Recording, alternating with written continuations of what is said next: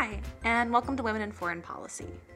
This month, we're going to be talking about time management. This actually came up as part of a conversation I was having with someone that I interviewed for our new assistant producer role. So some of you may remember Rachel. Over the course of the past month or two, she has had to step back, and we've been looking for a new person to join our team. But over the course of the interviews that I was doing for this role, I had a really interesting conversation with one of the interviewees about time management and how, especially once you sort of leave undergrad or even leave graduate school and leave that academic environment, it can become really difficult to know how to manage your time. And it's sort of something that's a learned skill set that no one really gives you any tips on or teaches you how to do. So this month, I'm going to talk a little bit about what I've learned in the past 5 years or so about time management, and we'll also have a couple of other members of the Women in Foreign Policy team who will talk to you about their time management tips towards the end. The first thing that I think is really crucial for someone to tell young women or sort of people who are just getting started in a certain area is you can say no later. If now it works or now it sounds good and now it's something that you want to be doing, that's great. We love that for you. However, if later on you have outgrown it, or if you have decided it's not a great fit, or sometimes people present something to you as one kind of opportunity and then you get into it and you're like, this is not what I thought it was going to be. If it's a volunteer opportunity, you can say no.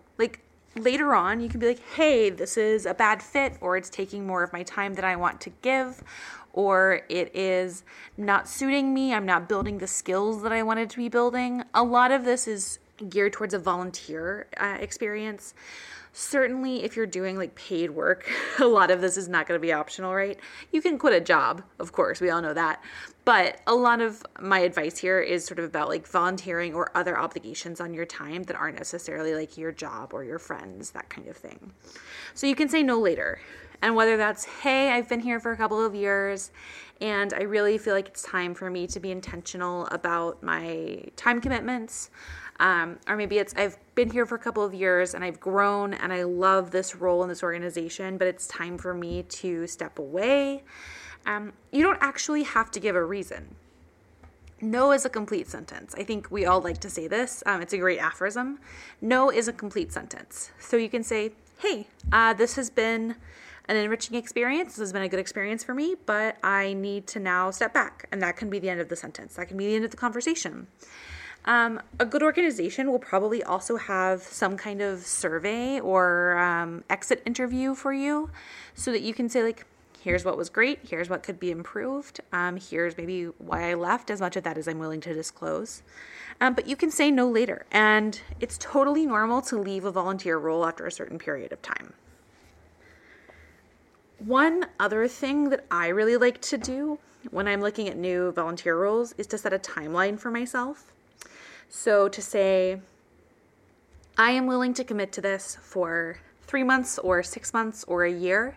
And at that point, I want to reevaluate. And this is something that I really recommend doing at the outset. So when you're having that conversation with the person who wants to bring you on board as a volunteer or something similar, just be really upfront and say I'm willing to commit to this for X amount of time. And it's helpful for you if you've kind of thought about what that's going to be going in. What amount of time are you willing to commit to a certain project, a certain organization? What amount of time can you reasonably commit? How long is the way you spend your days going to look more or less like it does now? If you're about to go to school, if you're about to move, if you're thinking of changing jobs, if you're about to have a big life event like a wedding, none of these things are going to let you keep the same amount of free time and keep the same rhythm to your time. So if any of that is coming up in the time frame that you're thinking about volunteering for something, I think it's best to just say this is not a good fit right now. Let me come back to it after this major event, after I've had time to settle in, after whatever that thing is. And then you'll have a better sense of your time moving forward, and you won't get kind of trapped into a role where you thought you would have plenty of time for this, but actually all of those things that you thought you could manage just fine are now taking up way more of your time than you prepared for. This is also important just because it gives you a time to check in and say, like, here's what's not working for me. Here's what is working for me. Here's what I'd love to see more of. And then at that check-in, you can also say, here's how much more time I see myself committing to this. So I think that is a great option for when you are checking in at that 6 month or 1 year mark. And then you can also say, you know, at 6 months, I need to go. I have borne out the commitment that I made to you, and I have done this finite length of time. And one other thing that finite length of time gives you is that if it's terrible, like if you're not enjoying this role or if this organization is poorly managed, but you don't really want to jump out without any warning, you just say, hey, I committed to this for 6 months or 3 months or 6 weeks. So I know that at the end of it, I can just say, okay, that's the end of my commitment, and thank you for your time. They'll say thank you for your time because you're the volunteer, and then you'll just bail. The last thing that I really wanted to hit here is thinking about not just like how much uncommitted time you have, but how much of your time that you're not spending doing anything else you're willing to commit. Now, that might sound like kind of the same thing, but I want to think about like each day has 24 hours. If I'm working full time, I'm working at least 8 hours a day, probably. If I then have maybe a book club, they meet an hour a week. I have, exercise that I want to do for 1 hour a day. We're already at 9 hours. I need 8 hours of sleep at a minimum. That's 17 hours of my 24-hour day. So you can see how the time is already racking up. I need to cook and eat meals. That's what conservatively 3 hours a day, but probably closer to 5. And you want to go out with friends and you want to see people and go for coffees and things. And so time gets eaten up really, really quickly. What you need to ask yourself when you're looking at a new commitment is not just how much free time do I have, but how much of my free time am I willing to eat into? In my life right now, I probably only have about 4 to 5 hours of free time a day. And that includes cooking dinner, that includes getting ready for bed, that includes any reading that I want to do, any friends that I want to talk to after work, any exercise that I want to do. And so that gets eaten up really quickly. So what you have to ask yourself is, in my 20 free hours in the work week and my weekends, how much of that time am I willing to commit to this organization? And if they're asking for a 20-hour a month commitment, that's roughly 5 hours a week. So really put that into context for yourself. Are you willing to spend an hour every workday on this extra volunteer gig, or a chunk of 5 hours on the weekend every weekend for this volunteer gig? If the answer is no, you should be really reevaluating whether this is the right fit for you at the right time. Something else I would really encourage you to do is take a lot of time to get really specific about the expectations.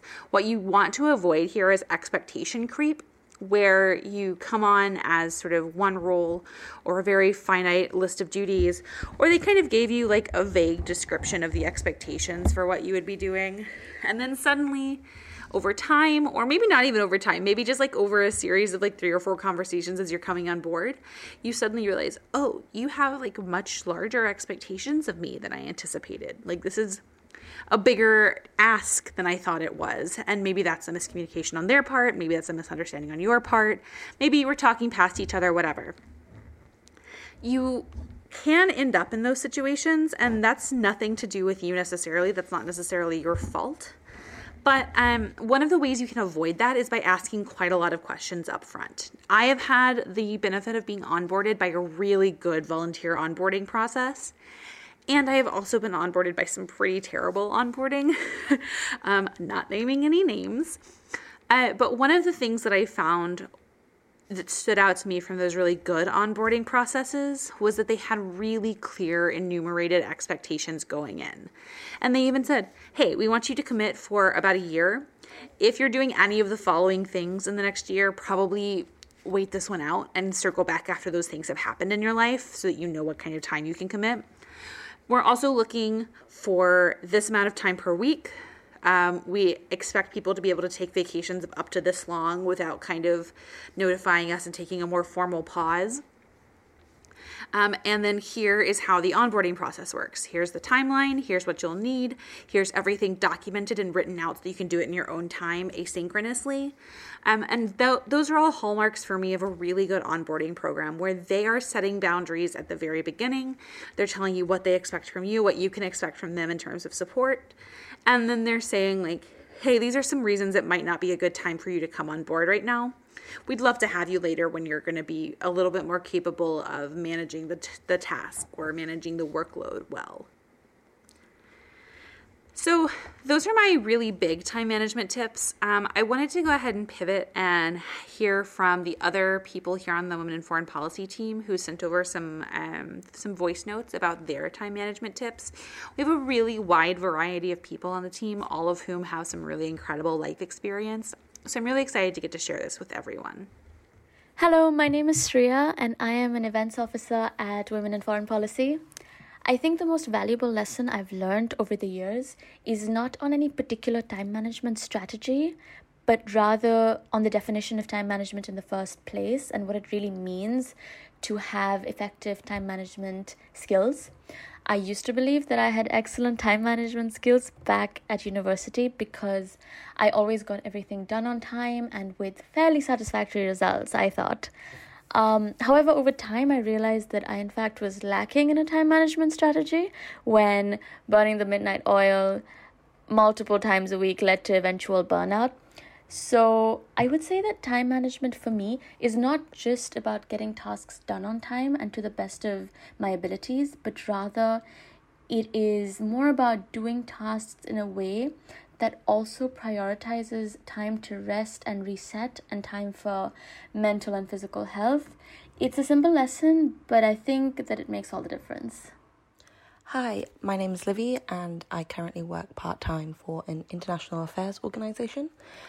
My tip for time management is one that will help maybe people who also have a specific learning disability like myself. I find I can get really distracted quite easily and can be overwhelmed very easily when I have a lot of things to do. So I really rely on the Pomodoro technique. So working for 20 minutes, 5 minutes off for a break. This helps me even just to get started. I might not necessarily use this throughout the day, but maybe just in the first hour or so, I find I get a lot of anxiety around starting tasks because I feel like I might do it wrong. This is a good way to kind of combat that. I also find just writing down what I have to do in a calendar or on my phone, and maybe even writing it down more than once, just really brings it home to me, okay, this is when I have to do this by. And just putting in those reminders, I think it's easy to kind of get distracted or think you have more time than you do.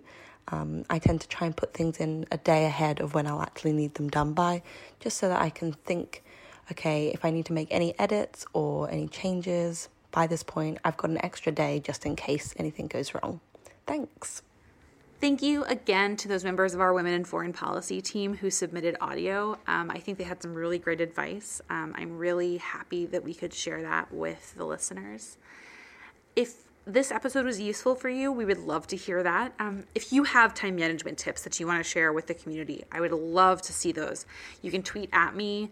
You can also post or tweet at the Women in Foreign Policy team or DM us on Instagram, whatever methods of contact you want to use to get in touch with us. We have almost all the social media. I would love to hear your time management tips or anything you thought about these. So I think that about wraps it up for this week. I would be really grateful if you could subscribe, rate, and review our podcast. It helps us get to be seen by more people and find more listeners and get this advice out to the rest of the Women in Foreign Policy community. If you want to see more of the content from our organization, you can subscribe to the Women in Foreign Policy newsletter. That's available on the website, womeninforeignpolicy.org. That's going to have a ton of information on the podcast and a bunch of other resources that we have for you. An issue just came out this week. It's amazing. Go check it out.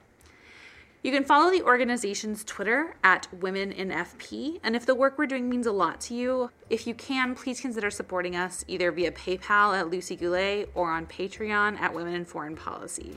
Goulet is Goulet. We are an all-volunteer team, so that means your support goes even further. this is a volunteer commitment. We're doing this in our spare time, in our free time, and it is a commitment. We love the work we do. We absolutely couldn't do it without listeners like you. Thank you all so much, and I will talk to you again soon. Bye-bye.